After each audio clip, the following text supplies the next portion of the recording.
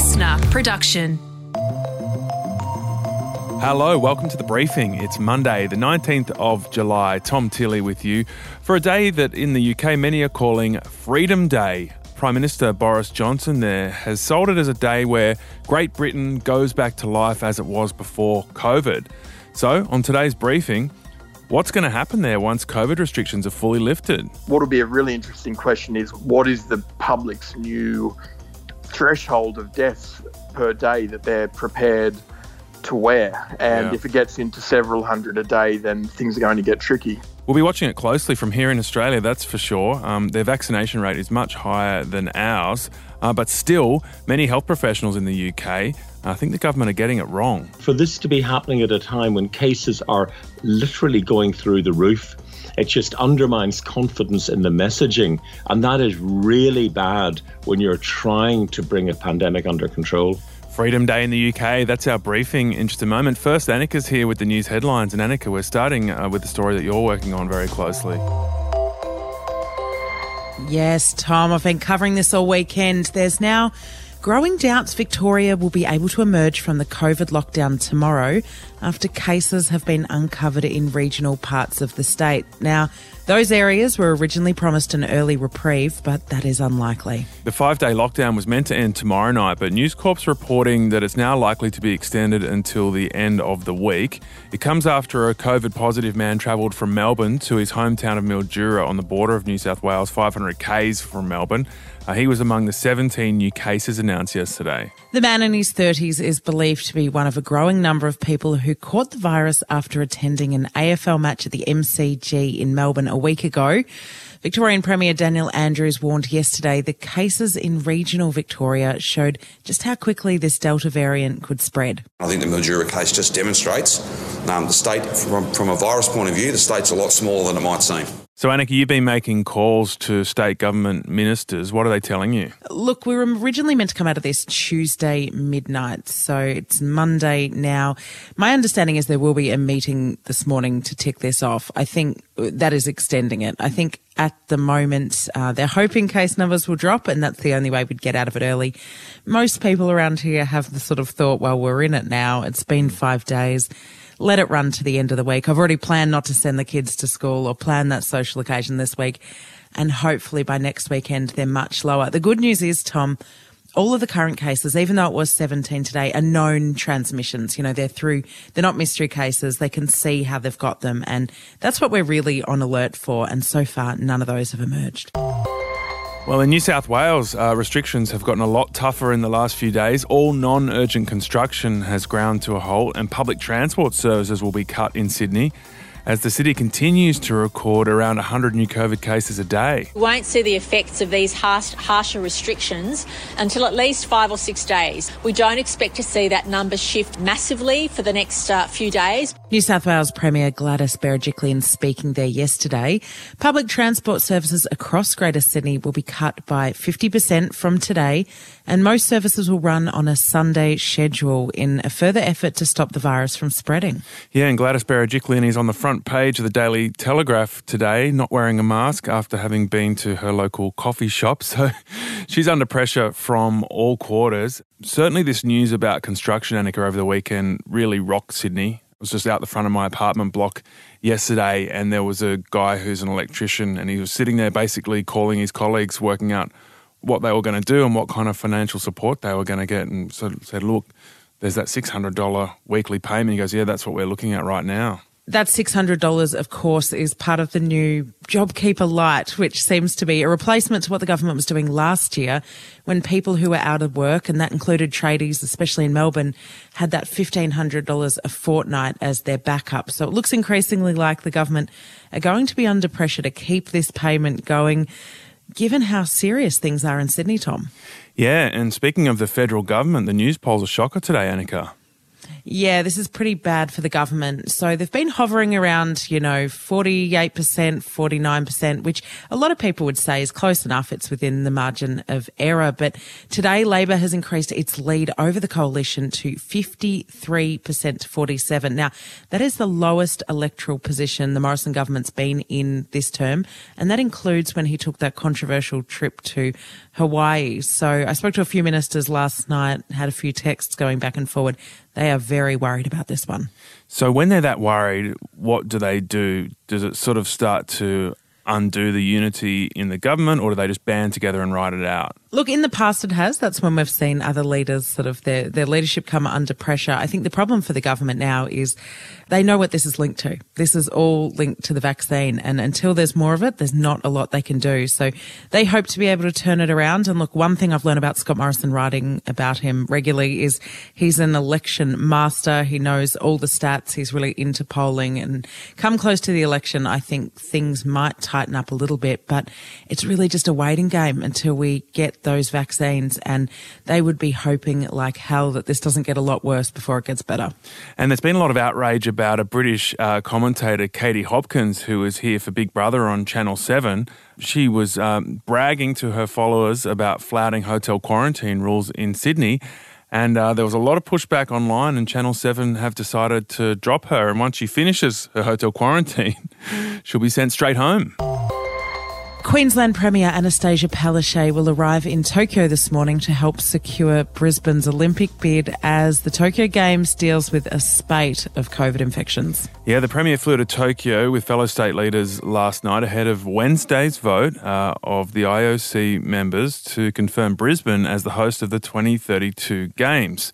Now, this trip comes as the Tokyo organisers record the first cases inside the Olympic Village, with 2 South African soccer players testing positive. It brings the total number of cases linked to the Games to 10. The other COVID-positive cases are included in the media contingent and among officials.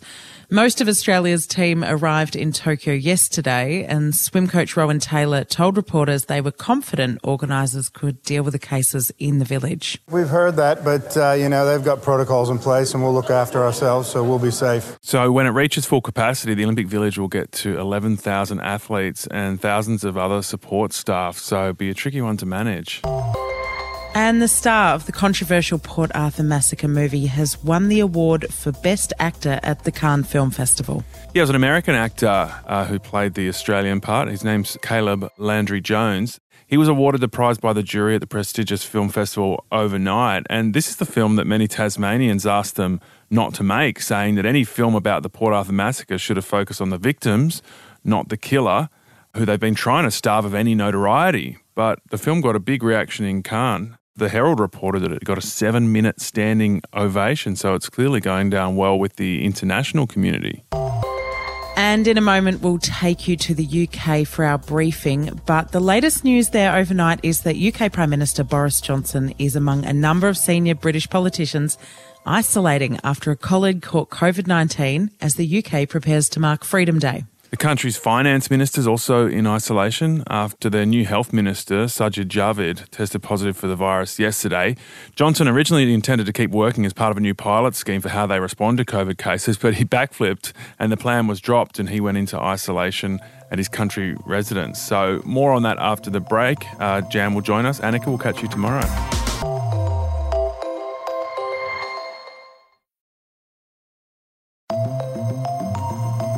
Hello, it's Jan Fran, and so-called Freedom Day is here, but definitely not for Sydney and Victoria. We're talking about Freedom Day, so-called Freedom Day, for the Brits. We're very likely to be in a position on July the 19th to say that really is the terminus, and we can go back to life as it was before COVID. So that's the British PM Boris Johnson about a fortnight ago announcing that from today, COVID restrictions will end across the UK. There'll be no more compulsory social distancing or mask wearing, and nightclubs and all kinds of places are reopening. Yeah, but right as freedom is arriving, so too is a fourth wave of COVID cases. So the daily cases in the UK are edging towards 40,000 a day, which is about 2/3 as bad as their third wave in January, where daily cases got up to 60,000. Yeah, so those case numbers are pretty concerning, but thanks to the vaccine rollout, which is at 66% of Brits fully vaccinated, there is some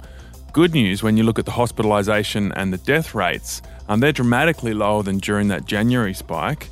So even though the case numbers are 2/3 as bad, hospitalisations are only 1/7 or 1/8 of what they were in Jan, and deaths are below 5% of what they were.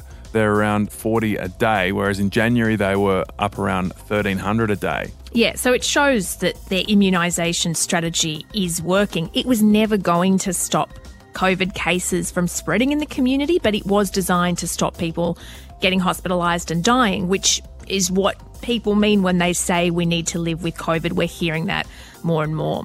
Yeah, so this is a massive turning point for the UK right now, and the world is watching on because their vaccine strategy is going to really be put to the test. We called a few locals in the UK to get a sense of how people are feeling about it there. Mixed bag of emotions for Freedom Day.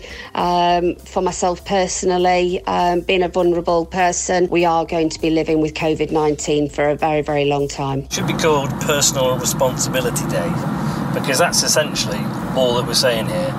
Take personal responsibility. The clinically vulnerable will obviously be concerned, given that on the 18th of July things are unsafe to do for them, but suddenly on the 19th things are okay. Yeah, you can hear the trepidation there, can't you, Jan? Yeah, you can. That's a good point about clinically ill and vulnerable people. They're the ones that are going to be suffering really adverse effects of COVID-19 if they were to catch it. So I imagine there'd be people for and people against. Yeah, we'll get a public health expert's opinion from England in just a moment. But first, here's Bevan Shields. He's the Europe correspondent for the Sydney Morning Herald and The Age.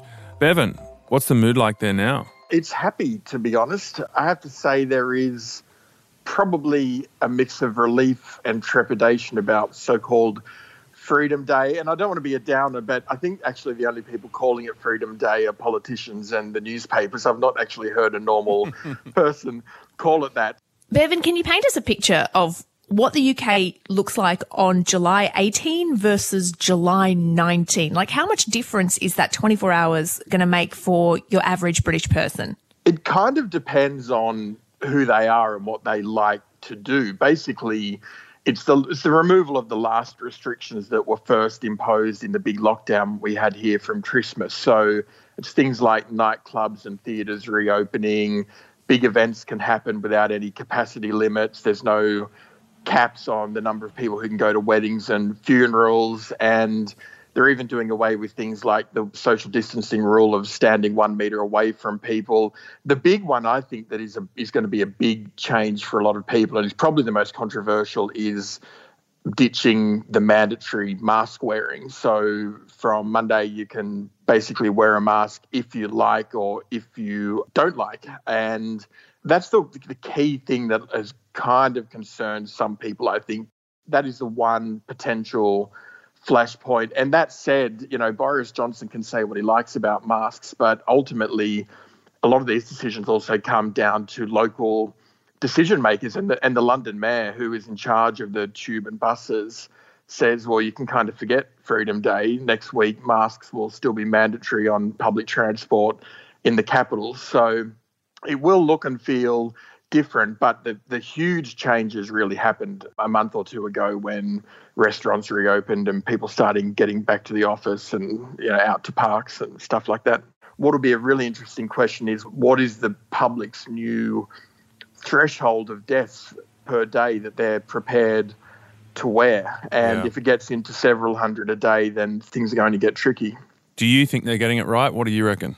I have to say I do, because for a few reasons. One, the public compliance with restrictions was fading anyway. And I think if they had gone on longer when there was such widespread compliance with vaccinations, people would have got really cranky and there could have been some issues. And at some point, the world is going to have to not rely on restrictions anymore. They're going to have to put their trust in vaccines, and that's what the UK is doing. So it's risky, but I can absolutely understand why they're doing it. That was Bevan Shields, who basically thinks the government in the UK are doing the right thing right now. He's the Europe Corro for the Sydney Morning Herald and The Age. Let's go to someone who has a very different view, a very vocal opponent of this decision to open up. Yeah, Professor Martin McKee is a professor of European Public Health at the London School of Hygiene and Tropical Medicine. Martin, why do you think this is the wrong strategy? I think it would be the wrong strategy anywhere. This is completely unprecedented to be removing restrictions at a time when cases of COVID are rising. To actually take them away while they're rising is really inexplicable. But a case is really the right measure to be focusing on because deaths and hospitalisations are astronomically lower than they were at January when your last wave was peaking. Well, they're quite a bit lower. I wouldn't say they're astronomically lower, but they're also rising. And I think one of the things that we have realised about this pandemic is, like every other epidemic, in fact, that it undergoes exponential growth, so that even though the increase may be small at the beginning, it very soon becomes quite high. And what we're now seeing is almost 4,000 people in hospital with COVID at the present time, and that's up over 1,000 from last week. We expect to see a lag between cases and hospitalisations. The ratio of hospitalisations to cases will still be low, but it's still going up. Martin, is there a metric by which you would advise the UK to open up? Like, at what point do you reckon doing this would be the right thing to do? Well, the first thing, to be perfectly honest, is that the cases would need to be going down. I mean, we need to have a sustained downward trend, and we would need to have them low enough so that if there were outbreaks, which there would be from time to time with cases being introduced from elsewhere, our capacity to investigate those outbreaks and suppress them would be in place. We're nowhere near that at the minute. What would you focus on? Would it be about the cases, or would you be looking at deaths or hospitalisations to make that call to open up? Well, I would be looking at all of these things. First of all, we need to remember that each of the cases has a probability of going on to become long COVID. So about 15% of people who are infected with COVID will go on to have long COVID, which can be quite disabling. We have about 1 million people who have had long COVID in the UK. We have about 500,000 or more who have had it for over a year. So that in itself is a problem. Obviously, when people are admitted to hospital, it's also a major issue because we have quite limited capacity in the NHS. You know, we have underinvested in it for years. And we need to remember that people with COVID who are admitted to an intensive care unit stay much longer than the usual patient in an intensive care unit. Someone going in after surgery might stay 1 or 2 days, whereas somebody who needs ventilation with COVID will be in for about 20 days. And if they need dialysis, for about 30 days. So it doesn't take that many people to block up the capacity. So how long would you keep the UK locked down? You're talking about wanting fairly low case numbers or at least a massive drop. And it begs the question, what's the point of getting vaccinated if you're going to stay locked down despite the fact the death rate is much lower? Well, we're not locked down at all. I mean, there are a number of things that you cannot do at the minute, like go to nightclubs. But to be perfectly honest, you can do most other things. You know, we've got indoor dining. There isn't that much of an imposition. You're required to wear face coverings in public transport and so on. But again, that's not that much given the nearly 50,000 new cases every day. Life is going on pretty well much as normal. Professor, how would you look at the way that Australia has handled the pandemic comparative to Britain? Do you think that we're doing it better or worse? What's your thought there? I don't think you need a scientist to tell you that. It's very obvious that you're doing it better. You haven't had the death rate that we have. You haven't got the misery and suffering of people with long COVID. You haven't had the children that have been orphaned, the people who have been widowed. So clearly you're doing far better than we are. What are your thoughts on why this is the strategy the politicians in Britain are choosing now? So essentially, 2 weeks ago, the backbench committee in the Conservative Party had an election. The chair was re-elected. He is a lockdown sceptic. And at that time, it became very clear that Boris Johnson did not have the political support to continue with the restrictions. So at that time, we had really a bonfire of all of the regulations. Everything went out the window. Then over the weekend, polling data came out which showed that a majority of the British population were very worried about the removal of restrictions. Members of Parliament were getting bombarded with emails and letters from their constituents who were also concerned, particularly the clinically extremely vulnerable people who essentially have been told, just go home, stay at home, and don't expose yourself to any risk of the virus, and really cut adrift. And so I think what you then saw whenever the announcement came was a massive rolling back from the rhetoric the week before. So this is purely a political issue. It's not a scientific issue at all. But that's what politicians are there to do, right? They're there to balance out health, science, economy, the whole range of factors. That's why scientists don't run the country. That's absolutely right. The scientists advise and the politicians decide. But where the problem arises is when the politicians say that they're following the science and they're clearly not. That's the problem. And there are so many things that are just simply illogical in it. It just doesn't make any sense whatsoever. And for this to be happening at a time when cases are literally going through the roof, it just undermines confidence in the messaging. And that is really bad when you're trying to bring a pandemic under control. That was Martin McKee. He's a professor of European Public Health at the London School of Hygiene and Tropical Medicine, making a very strong argument there, Jen. The point that really made a lot of sense was, why do they need these extra freedoms if they already have quite a lot of freedoms, given case numbers are rising so much? Yeah, I'd be very interested to know what's going to happen from here if deaths increase, if COVID cases increase. Does that mean the horse is bolted? Will you ever be able to get the British people back into lockdown if you need to? That's going to be a big question moving forward. Yeah, it's a very interesting case study for us to watch here in Australia right now. Tomorrow on the briefing, the US intelligence report on UFOs. This is a story that you've asked us to look into, and it's well worth it.